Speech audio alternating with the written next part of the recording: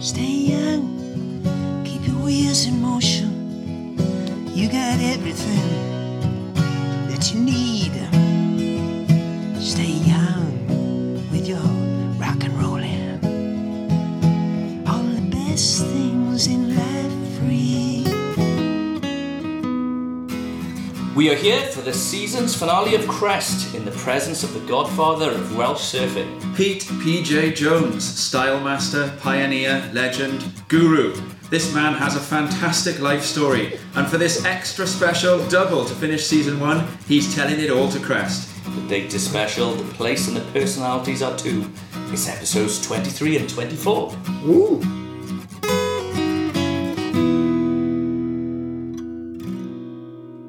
What a moment! We are in hallowed company. It's PJ himself.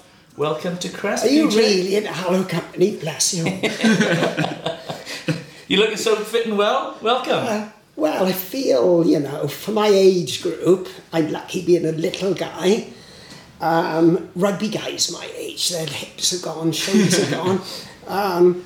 But it's all right for me. And I go in the water a lot, as much as I can. I love going in, surfing, Well, as Tom was telling me, that as a writer, the one thing you can't say is that you're lost for words, PJ, or that you can't think of what to write. But it's hard. How do we begin to introduce a person like PJ, Tom? Do you know what? We couldn't actually think of what to say. Okay, we could. But it's interesting to realise when sometimes it actually is relevant to trot out some of those old idioms. And right now, I genuinely do think that we're sitting with the one Welsh surfer for whom it pretty much is safe to say needs no introduction, because he wouldn't. Those two letters, surfing's equivalent of a knighthood, isn't it? Becoming initials instead of your given name. That would be nice, yeah. PJ. No. They're a Welsh surfing institution, iconic. And what iconic means is that when you hear the words, or in his case, the letters, that they recall an image in the mind. That is what the word iconic means. And that is the case with PJ. There's a style and a look on a surfboard, a way of standing, a way of talking, which has become an image for what the best Welsh surfing ever should be. So, PJ... Feel emotional. You do get a really good introduction there. Surfing for me is real life. And I did it in the beginning when I started doing it. I did it. It found me. I never chose surfing. So I was swimming a lot in Bishop Gore. I was captain of the swimming team in Bishop Gore. And I went down to Langland one day, and one of my mates was surfing. He said, "Have a go on my board." And first thing, I said, "No, I don't want to have a go on your board." He said, "Go on, have a go." I said, "Okay, give me your board." It was a really old, big mal, like a Bilbo. No, it was a tiki, actually, a 9-foot tiki. Anyway, I remember paddling out, because I'm good at gymnastics or whatever. Front crawl, paddled out, and a wave came around, a little bit of white water. I turned the board round, bounced along, jumped up, and it was like, shh, I didn't choose it. I thought, my God, I love this. And, I wouldn't come out the water for ages, and Phil Hayward, who lives in Australia now, a friend of mine, and Spike, his nickname is, they were waving at me on my board back, and, I gave it back. I thought, I got to do this.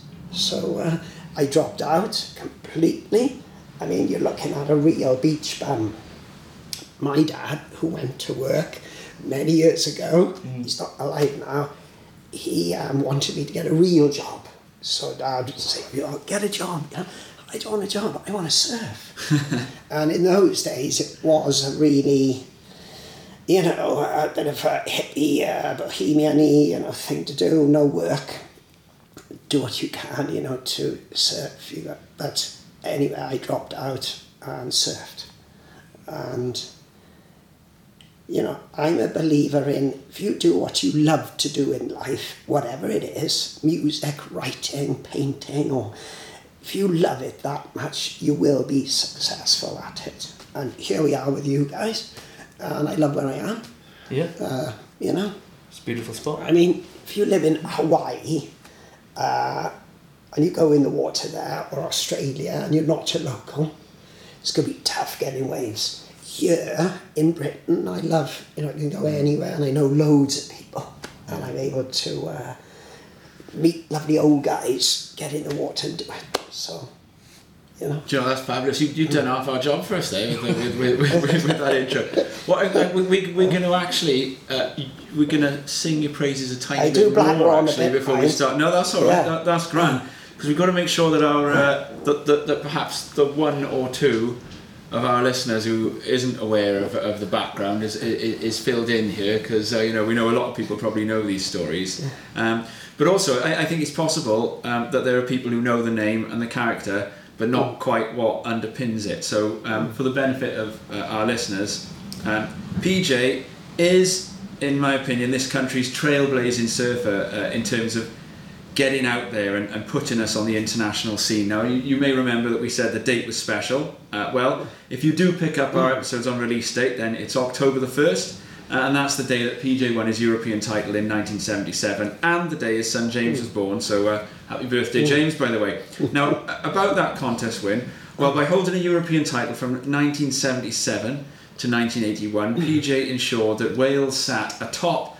of this continent's surf scene during crucial formative years in our culture. Present or nearby for many of the defining moments in international surfing history, PJ can also offer first-hand experience of some of the greatest tales our sport can offer. Stories from the gladiatorial days of early pro surfing, when the world tour and travelling scene were full of characters, chancers, and pioneers and legends. He's also the one Welsh surfer to have essentially become a brand, which, when you think about what that means, is a very special achievement. Iconic. Now, there's the word again. It's true, though. When you look at the way a sporting career can go, there are ceilings and stages, winning locally, winning nationally, then internationally, then transcending that to become a personality, and finally, perhaps a brand, if that is the right word, or an institution, an icon.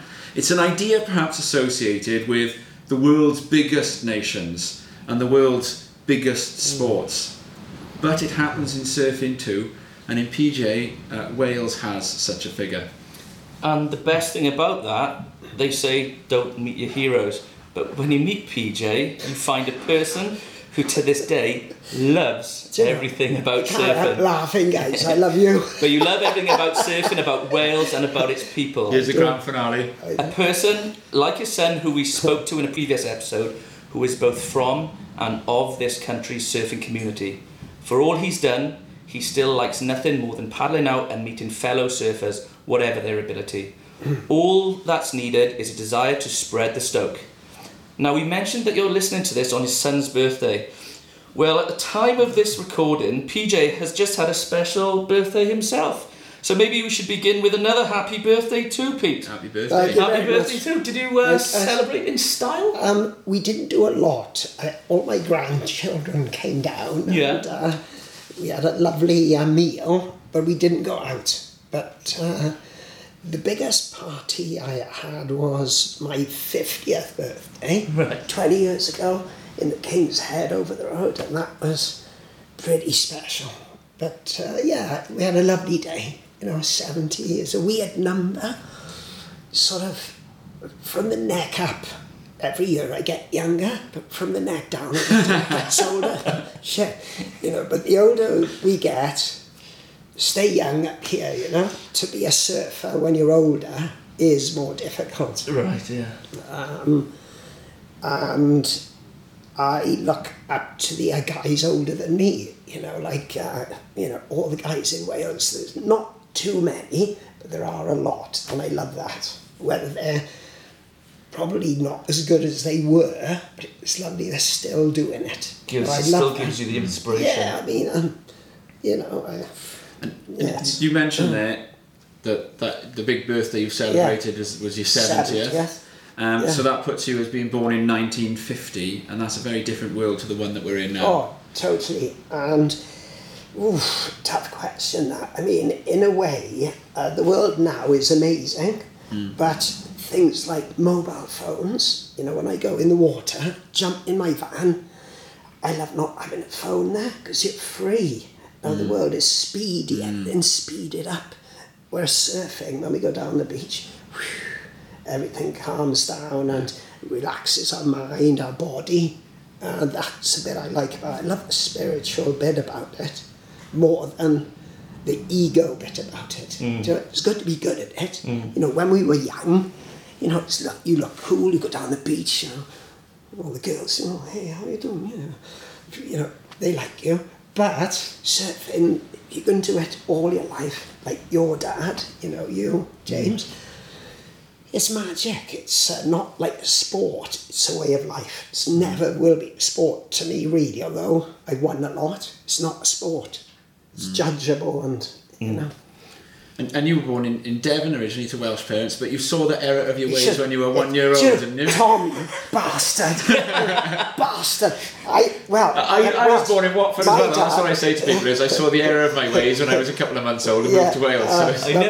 So. My dad was very Welsh. My mother's an English farming lady, still alive down the road, 96 years. So you rescued her over to Wales as well then? Yeah, well, I was born in Devon, and I love the Devonshire, you know, bugger you, Peter, what you doing, boy? They all talk like that. But, I mean, I was in Wales, so I was 3 years old, and I'm Welsh, right?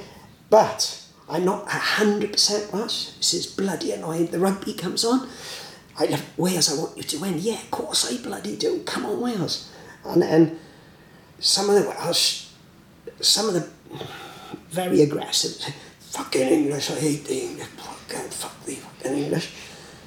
And then one said to me, you're Welsh, Pete? Yeah, of course I am, yeah. Where were you born to be? Oh, well, I'm not telling you. You know, so there's that little bit, it's only a minor thing. So, that's fantastic, Pete. So you going back to your origins of your surfing, you were relatively late starting, so it was 17 years old. But in those days, there were hardly any young kids. You needed a car. The boats were 9 foot, heavy, you know.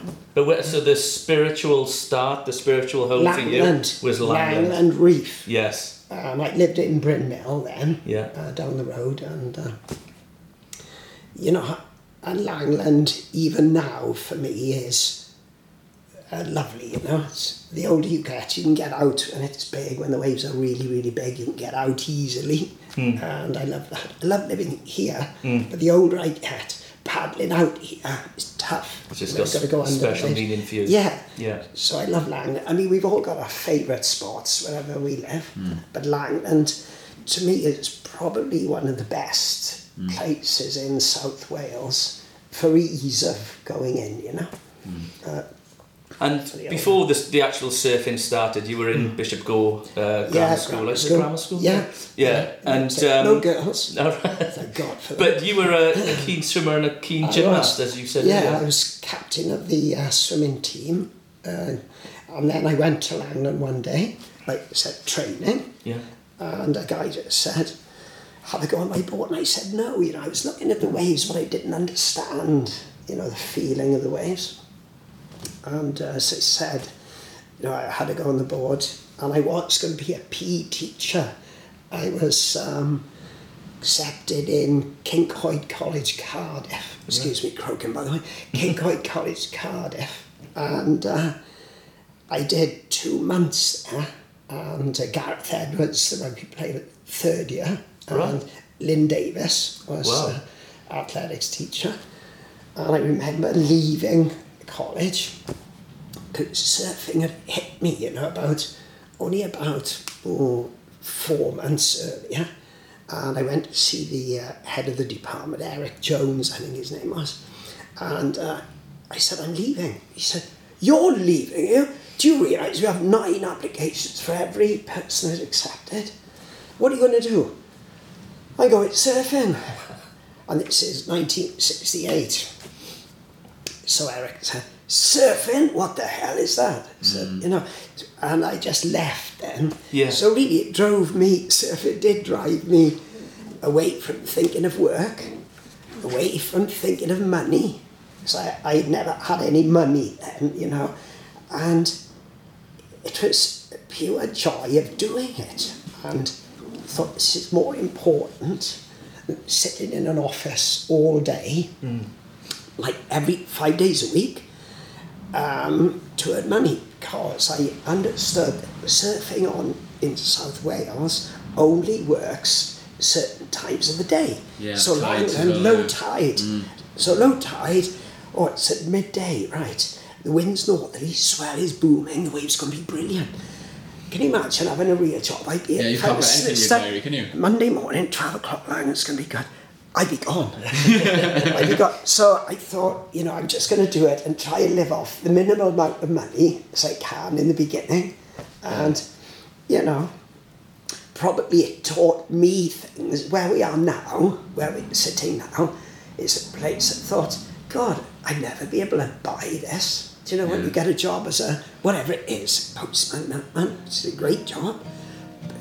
But surfing led me down the routes, and I should write a book about it. I was engaged to another woman when I met my lovely wife now, because, you know, it's another story. But I never knew what the sea could do till I caught my first wave back in '62. Right in the foam way on the inside, the door was open and I started life's ride. Aberavon was a central place in the Welsh surf scene back then, wasn't it? And they used to surf Aberavon a lot. So, who were the sort of, you know, what was the Aberavon scene like, and who were the kind of characters that you met in Aberavon? I lived in Bryn Mill in the early days, so right. I drive up the, you know, Fabian Way, and there was Albert Harris, Linda, her brothers Mark and Tom. Another guy, Bob Scaplehorn, really, really good. Right. A few others, can't remember all their names. Oh, Christos, right. Martin Phillips, really good, lovely. We used to go there, and this was when they built, you know, they did all the building. Yeah. They built it all up. Pre-days, still a good wave, but in those days it was amazing. You could get out along the pier. Right. The rip there, you just sit in by the pier and you'd be out there. Helps you like a river. Yeah, so they were lovely days. And the left would bowl in towards you. Mind you, the water was stinking. It was at the steel company, and in those days, you know, the probably health and safety was totally different, but I was never ill surfing there. And I remember paddling out one day and steam coming off the water, like steamy, and you know, you could smell it, all the chemicals all of the it. toxins, But, you know, I was never ill, I think. But Aberavon was brilliant, really brilliant. Did you think being a swimmer, that meant you caught lots of waves, and that meant you improved quickly? When I started, right, I'd never been in the water in Langland in 1967. The guy lent me the board because I front crawled it, you know, I could get out, and I stood up on the first wave and rode it all the way in, like a gorilla, because I'm little, right stance, you know, I was able to ride it all the way in, and, you know, I'm lucky it's my gift, if you like, in that way of sport. We're all good at something. But James, you're bloody good. Powerhouse, you are. Doing the turns, bang. But I mean, we're all good at stuff. But, you know, I like the rhythm of it. I'm more of a... Jerry Lopez was a guy I met, surfed against. For me, he was, I want to be like that. And when you started competing then, was that originally the idea was that if you could win contests, you could then get onto trips, and then you'd get to, so you won your way to meeting Jerry Lopez and that kind of thing? When I started, I'd read a magazine, an old surfer magazine or something. You know, I had no money. The waves are great there. And then somebody said, well, if you get in the British team, you know, they send you away to the World Contest, free of charge or whatever. So I thought, I'll do that, and I'd try and get in the British team, and I did. in like 72. I thought, if I do that. And, you know, we had a trip to San Diego way back. This would be pre-pro days. And for me, it will always be the best world contest I've ever been in. No money involved. And everybody was there. I mean, the world today is contests everywhere. And in those days, you all met together. And then you all went for like 5 months. You didn't see anybody or whatever. So I do love that. I did love that. So when I walked into the hotel in San Diego with Gordon Burgess from Jersey, Steve Harewood, Graham Nile, Charlie Williams, Chris Jones and me, we walked in there and all the teams were arriving. It was Jerry Lopez, Mark Richards. He was young now, he's quite a bit younger than me. I think he's about 66 maybe. And they were all there. And the hotel was sponsored by Coca-Cola, Wow. right? So in those days, we walked in, we were given these rooms that were like 5-star hotels. And, you know, it was amazing. Me and Tony Howe, do you know the name? He was a manager of... Yeah, he lived in Porthcawl very briefly in the 2000s. Went to the police, didn't he? Yeah, he died a few years ago. Oh, did he? Oh, I didn't know that. But Tony and I went in with 2 guys to every room, right? We went in the room, it was luxury. And we were starving, right? So, and the hotel's buzzing, you know, music and smell in the air, you know 72. So, Tony, he said, we're hungry, we'll order a meal. Okay, I said, right, so we ordered a meal. There's a knock on the door, and in a silver thing, we had lobster and all this. And we sat there, it's all free. So we had this meal. Great. Reg Pradech, who was the team manager then, said we're going to have to meet tonight about 7. So me and Tony went down. Said, oh great, is it a fantastic hotel? It's fantastic, and we love this. And Red said, yeah, we're going out for tea now. Tony and I said, well, we've just ordered tea from the room. I said, well, no, they don't give you free meals here, you have the room. Oh no. But, so Tony went over to the receptionist, and we probably spent about £100.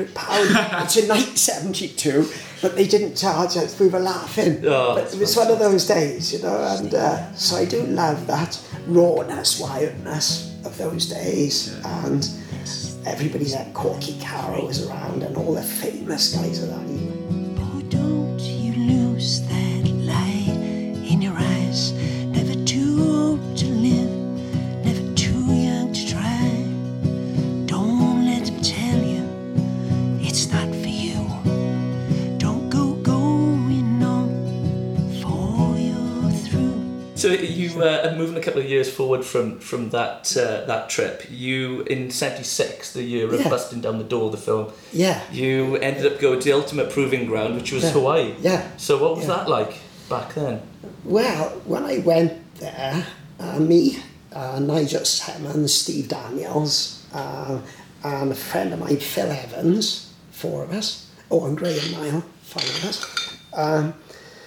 Well, I do love Hawaii. I thought this is it, the mecca of surfing, you know. Yeah. And I was 26 years old then, and I thought, I am up for any sort of waves, you know, I am ready for it, which was great. And I did go in the water a lot at the beginning, but I realised Hawaii and Wales surfing boards you use, totally different. Yeah. I took a 6'2" Bruce Palmer and a board I'd won in a contest in Devon, a cream honey 7'7" red gunny board. And I only took it thinking I'd never ride it. It was in Wales, more gunny, you know. I went out at sunset, first day on the Bruce Palmer, and the waves, to me, they were about 8 foot. But warm paggies, you know. In Wales, that was quite big. It's big. Yeah. Paddle out there, and my Bruce Palmer dropped in on this wave, and I skated, you know, so wide, tried to do turn skating. Yeah. So I went out, picked up my cream honey board, magic, And like a solid. You can't wiggle and waggle. you drop down, do a turn, wait, do another turn, learn about the wave, So Hawaii, I realised I'm in the place, if you're good at surfing, or you think you're good at it, you could be a British champion, or a European champion. You go to Hawaii, they say, hey, see how good you really are. There's 30 of them out there. You think, shit, he's good. He's got bloody hell. They're all good. But I do remember a big day, sunset, paddling out. I was feeling a little bit. And to me, it was 12-foot plus sets, And I'm paddling out this lovely sunset, you can paddle. You've been there, haven't you? No, I haven't All right. actually been to Hawaii. And I saw a set coming in, and down this wave drops this turning. It's a bloody woman. I thought, it's a lady, small, but it was Margot Oberg, the world ladies champion. Yeah. So I'm all right. I'm going to be all right. And I rode fairly big waves, but when it was really big there, it's another world. It was so dangerous. Yeah. Really dangerous. And one morning we woke up and there was the whole of the coast has got a mistiness about it, right? And we drove down to Waimea, and as we were driving down, it was a very nice day. It was cloudy and misty, and Christ, you could hear the ground, The whole of the coast, North Shore was closing out, and we went to Waimea. And the police were everywhere, and they were the main road in Waimea, was shut because of the waves were going through the beach. Wow. And we went down the point, the end of the bay, and some of the big wave riders were there. They were standing like this, and we were standing like that. And the waves at Waimea, I got a little film of it to show you. I'd have to see that for sure. Yeah. Yeah, and it looked, to me, 40 foot breaking across the bay. And then we were there about an hour, and then one guy, I heard him cheering, one guy walks down with a gun in his hands, like 11 foot. Yeah. Don't know who he was, big guy. And he goes right by the corner of Waimea, the only place to get out, shore break. Fucking hell, it was huge. And they were waiting, he waited and paddled out. Didn't go right out the back, so it got some in the middle of it, but caught a wave, rode it to the beach, and came out, and they were all cheering that he actually went in. Yeah. Incredible. And I thought I'd never be able to surf. Go in there.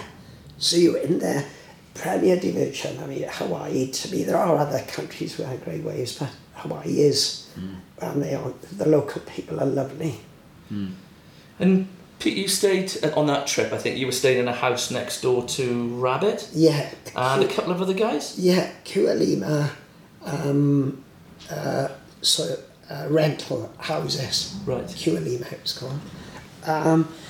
Stayed there, yeah, with Nigel, Steve, Graham Niall. Yeah. And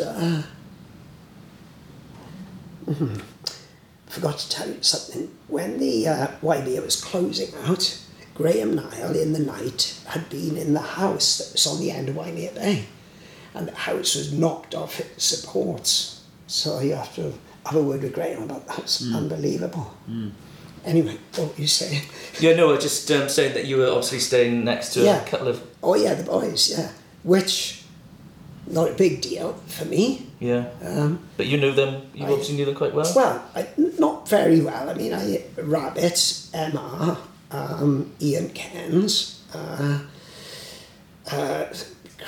Brian Cregan, I think, the other one, and Pete Townend. Oh, right. There. I didn't know them. Yeah. Nigel, Steve, we knew of them. I knew Rabbit because I did compete against him further down the line. Yeah.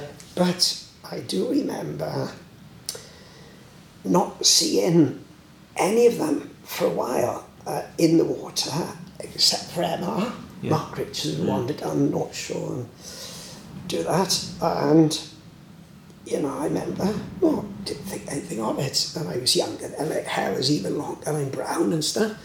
And one morning, I walked, because we were staying with Alan Rich for a week, the guy who made playgrounds in Paradise. Oh, yeah. Yeah, stayed with Alan Rich, me, all the boys, only for like 4 days. Yeah. But when we were living in the other place, further down the line, I got up and I went in Camis, do you know the break? Next Sunset. You've been there, They got Tom? the supermarket break, haven't they? Yeah. Camis, yeah. No, I haven't been to the North Shore either, actually. All right. Well, I paddle out there early morning and I'm on my own and paddling around. I didn't notice. But then there was a big Hawaiian guy sitting only about 5 metres away from me. And there's another big Hawaiian guy sitting about 5 metres away from me. Sitting there. So, you know, hello. And one of the Hawaiian guys, I'll never forget that. He's big. He's mean. I thought, no, I'm not Bruce Lee. I'm in trouble here. He said, where the fuck are you from? He said, I didn't feel this guy. I said, Wales. Where the fuck is Wales? Well, you got England, Scotland, Wales, and Ireland. Oh. So, Great Britain or UK, can't even remember what he said. And they paddled off. I thought, God, that was shit. They were going, you know. Anyway, surfed for the whole time. And then, about a week later, we heard Rabbit was in trouble because the Hawaiians... Rabbit's a lovely guy, one of the best surfers ever. He was a poor guy when he started. He wanted to be world champion, and he did do it. But he wouldn't come out, so there was some of the bad boys going to sort it out, you know. And so they busted down the door. We were all there. Steve Daniel, Nigel was there, Graham. But we were, you know, very British in the way we wandered around, the way we surfed. You know, Hawaiians, Australians, they're so competitive. They went in, and then there was a vibe, though, I did notice, and it was something I didn't enjoy sometimes. But Hawaiians, you know, we are lucky living in Wales. How many Hawaiians come to Wales and try and drop in on us in Langland? None. How many Brazilians come? None. But if you live in Hawaii and the breaks are where you were brought up with your grandparents all your life. Yeah. And all of a sudden now you're in Pipeline, Sunset Beach, and you've got 20 Aussies come out, and the Aussies, they're lovely, but it's so competitive. Hawaiians have had enough of this. Boom. It was a negotiated kind of house arrest for Rabbit and those in the end. They were basically allowed to serve I didn't know all about it, Tom. I didn't know all about it, but yeah, Rabbit was very. It was the right thing to do, to stay out of the way of the bad boys. Yeah. Because probably people who didn't serve Hawaiians, who were tough guys, if you want me to sort them out, I'll do it. Yeah. There probably were a couple of those going on, but same as the world is now, you know. Yeah. But, you know, I loved Hawaii, and 76 as well, trip to Hawaii. Yeah. What's happened after 72? Yeah. The biennial idea of the world contest, the 72 was the last one, and it's essentially replaced by the Smirnoff, which is like the kind of unofficial world championship, and that's what you were there for, wasn't it? Yeah, because of the all the racism in South Africa going on, the world contest stopped for 4 years, which I am a bit gutted about, because when I was 24, I was more hungry and more competitive then, so there wasn't a world contest. But not that I'd ever won it, but I might have had a even better result. When I was young, I needed that, you know. And for me, when I won the Welsh in 1972, you know, for me that was the most magic one I've won. Yeah. You know, I won a lot all the way through, but I thought maybe, you know, I loved surfing. I thought I can be good at this. But when you say you can be good at something, it doesn't mean you are going to be good at it. So you need to be told by what you've done. Yes. So when I won the, it's like probably you, James, when you win it first time, you know, you drive home, you know. And when I won the European, excuse me, when James was born, for me that was the pinnacle. I'll never beat that, because to be any better, you cannot do it living in Great Britain. Yeah. No way you can do it. No way. And people say to me, oh, you're European champion now. Yeah, it's fantastic to win it in Wales as well. Yeah. You know, We're going to come to that in a little bit more detail, actually. Sorry, but we'll, yeah. Because there's quite a story behind that, actually, isn't there? Can I just ask about the Smirnoff before we move on? Because you competed in that, didn't you, in 76? In the amateur event, not in the pro event. Right. And I remember my first round on my big red board. Yeah. This is the cream honey one, isn't it? Yeah, Yeah. the big cream honey. I no leash either, which make you all laugh now, because I surf a lot now. People are not going to like this either, but riding a longboard with a leash on, your level of tricks, walking, talking with your feet is stuck a bit, you know? Yeah. But anyway, to do with Hawaii, when I went down the beach there, all the really good guys had no leash on. If you wore a leash, kook, you're a kook, man. You're a kook. So I took the leash off, because the leashes in those days, mine were like bungees. Christ, if you got hit by that. Oh, yeah. Bloody hell. But I remember, and I was equal first in the first round with Mark Liddell, Button's mate. Right. And then, I got through to semis, and in the semis, I think it was Buttons, I was against Buttons, Dane Kalo won it, the amateur event. Right. But I do remember I was getting all stoked up, because I thought, ooh, I can make this final. And Sunset Beach again, because I'm a goofy foot, right start, a little bit more awkward. Yeah. And it was only 10 minutes in. I dropped in a fairly big wave, 10 foot, I suppose. I don't know. Came up, stalled it a bit. It's all going over me. Barrel, but it blew me out. Blew me off the board. Board had gone. And that was it. I had to swim in. By the time I got my board, couldn't get back, so I got knocked out. But, How long were the heats back then?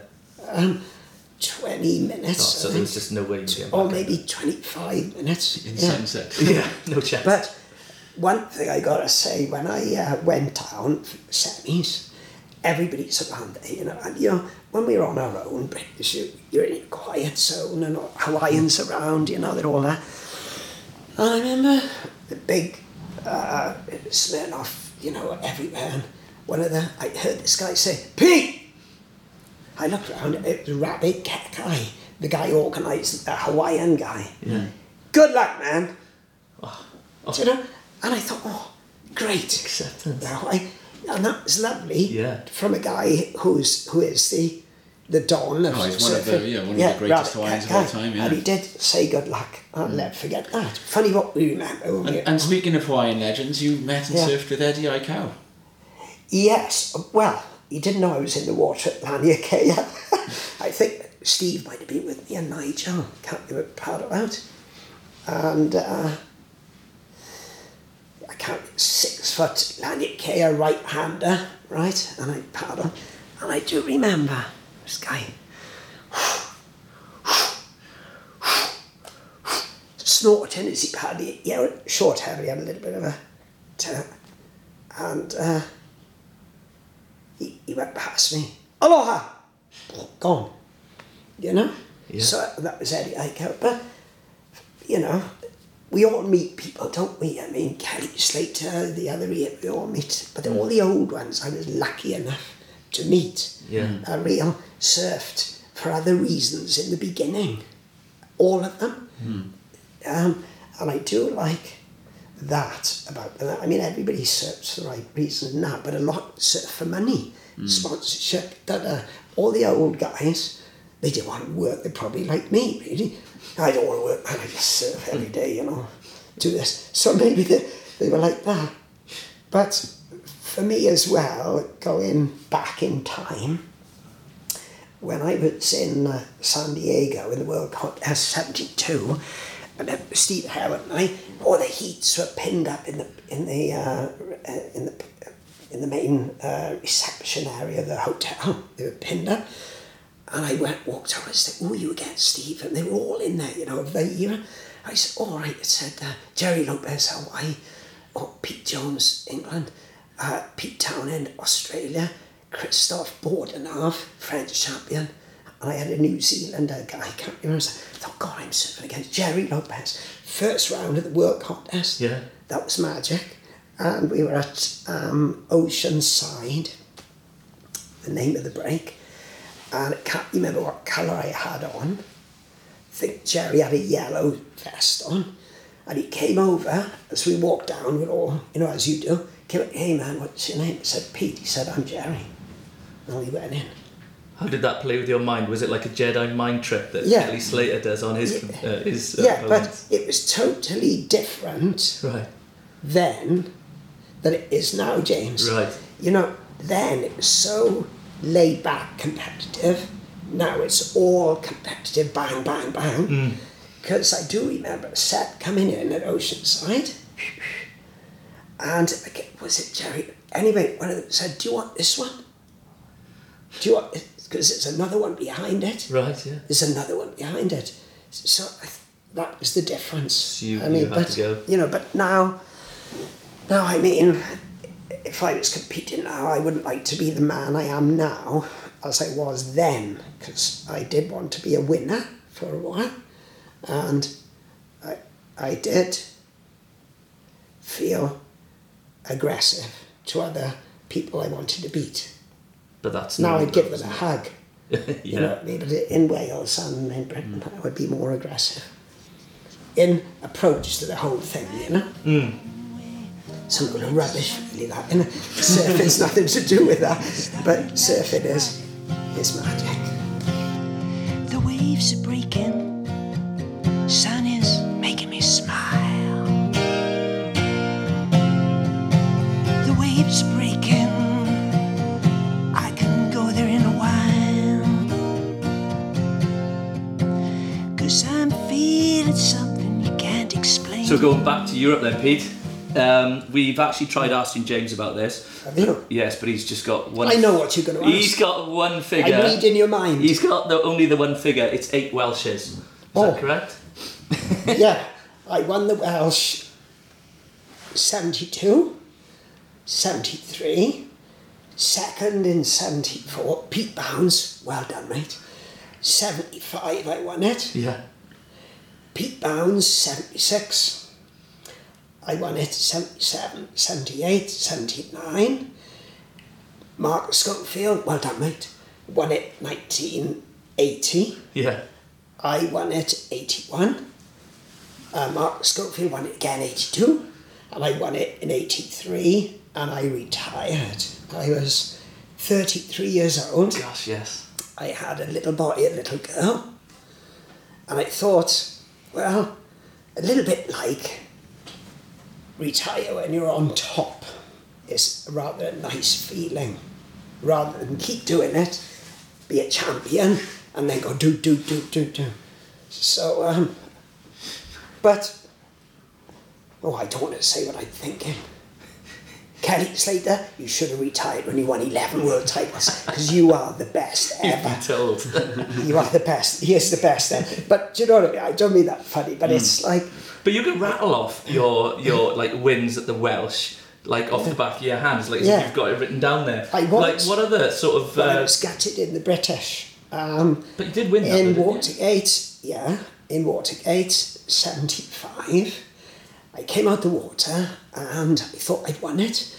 Tigger Newling, who is probably my favourite British surfer of all time. Tigger was magic. Tigger was in it. Me, Tigger, Bruce Palmer in the final. Rod Sumter, I think. Can't remember the other one. Anyway, they get down to the last two and you're in the last two. Second place, Pete Jones, bollocks. Second. So I second in 75. 76, Graham Nyler beat me, so second. 77 in Croyd. Bob Mayer from Jersey, I was second again. So I had 3 seconds. 78 in Wales. You ain't beating me in Wales, I thought. And I won it in Wales. So I did 3 seconds, and when in that, in '78 I won the British. Yeah.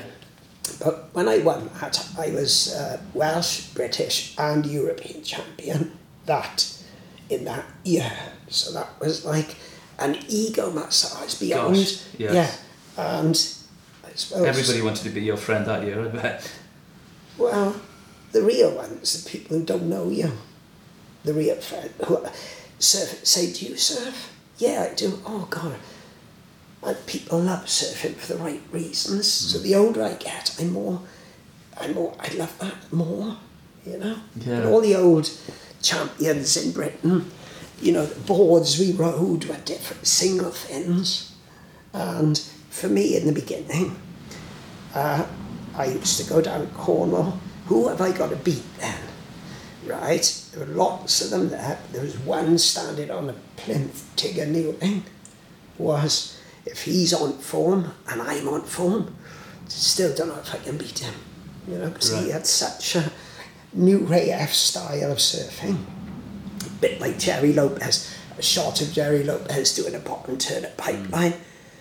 It's just got something that's you don't see anymore. It's a style. MR doing a turn with his arms out. That's what I love. Individuality, I love more than just being good at it, Yeah. We're talking about people beating you of the new generation of your era. Yeah. There's a good friend, obviously, of the show. He was on episode 14 and 15, Mark Schofield. Yeah. He asked us, he wanted to ask you about this. He was he one of the only guys of the new generation who was able to beat you? Yeah, I suppose he was. Because he was... trying to think now, the young ones. Yeah, Mark beat me in Freshwater West in 1980, I think it was. Am I right, Mark? Can't remember. Yeah, I won at 81. Yeah, 1980. And I was 30 then. And how old is Mark now? He's 56, I think. Yeah. So he would have been 17, young. But he was good here. And Simon Tucker was fantastic. There's loads of you. Brad. Yeah. Loads really good. But he did beat me. I thought, oh, well, shit, celebrate. But he did beat me twice in the Welsh. But Pete Bounds beat me twice in the Welsh. Yeah. Pete and I, same age. Pete's a lovely guy and solid as a rock surfing, really steady and had a lovely style. For a big guy, he looked quite light-footed. He either went in drunk or something. No, it was good. Let's ask about the European Championship then as well, because we're going up and down with our chronology, but I suppose we're working up then, we're winning Welshes, winning Britishes. Let's ask about winning the European Champs. Yeah. That was in Fresh West. Yes. How does it feel to be fantastic. European champion? When I went... 77, so when I started doing it, started the contest, I felt I was in with a really good chance of doing it. There weren't huge amount of, in my mind, people to worry about. There was Gerard Dabadie, a French guy, who was the reigning champion, actually, that year. Nigel Chops, Bobby Mayo.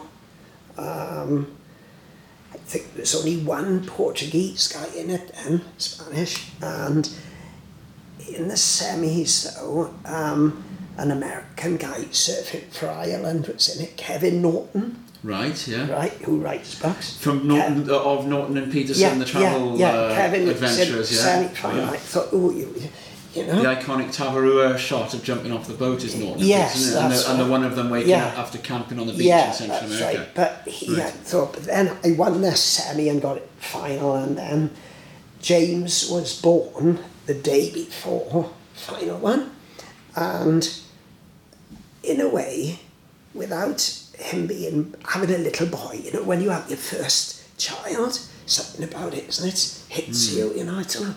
But I wasn't there when he was born because I was in the contest, so he was born 50 miles away, and I'm in freshwater. But I do remember paddling out and thinking, it's great having a little boy now, I'm going to win this.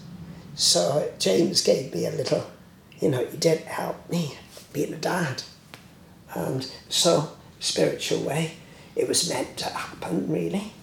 And our listeners are downloading this on October the 1st, which is the day that this happened. Yeah. So, yeah, that was, trouble is, I didn't see James 2 days later, because when the contest was held, driving home, Ted Dearhurst was following me, because he was in the final, came fourth, I think. Bouncy did well, mind. He came third in the European. So Bouncy's always there, always there. Anyway, we got into Carmarthen. Ted was behind. My van broke down. So I was stuck in Carmarthen the day I was going to see James. And we didn't come back to see James till the day after. My lovely wife, got to have a good woman, otherwise I wouldn't be here. I'd be like a ball. I'd probably be living in a tent. But anyway, Ted saw James, same as me, on the day. So Ted Dearhurst, and he'll always remember that. Ted, unfortunately, sadly, he died. Yeah. But me and Ted went to see James. But winning the European was the peak for me. Thought I'm never going to do any better. Could win it again, maybe. But, and I wanted to start to earn a little bit of money then, because I didn't actually work till I was the age of, it's going to make you laugh, 28 years old. I went to, well, I thought, 72, what can I do? I got to surf every day. Oh, I'll go to college. So I went to Swansea Art College. I did photography there. And that was great, because I love art college, full of Bohemian people, art students, and I love that. And I did that. Then I beach bummed for a couple of years, and then thought, I better start to earn money. So what can I do? Well, I surfed. I know people all around the world, well, all in Britain, and I'll get a bit of wax, and I'll get some leashes. I'll do a bit of that, And I knew Tim Hayland as a great guy, who gave me a board in 1969. I could see, which was great. He probably saw a little basket something, because he was quite posh to me, Tim. His dad was a colonel in Aberdeen. Peter, I'll give you a board. He said, I'll give you a board. Okay, give you a board. Great. That's a good impression. But in those days, to sell all the gear, leashes, wax, you had to know where to get it. These days, you could buy online and stuff, which is. So I started buying stuff and then started selling it. Got a little shop down the road, a little garage shop, and now I'm here with the best place in Llangennith, really. So lucky doing that. But European was to win that, Tom, was for me my ego peak. Beyond that, my ego peak didn't need to be massaged anymore. My lifestyle needed to stay the same. So I wanted to surf every day after being a winner of a contest. Well, not every day, but I didn't want to miss a lot. So I did this, and I'm able to go in, a lot. And that's the key that it's always been for me. Like surfing is living. Without surfing, what would I be like? Might pick up my guitar and try and be a Bob Dylan or something, but, surfing is a pure energy thing that the world we live in now is run around by money. So surfing for me, after the European, I just want to surf.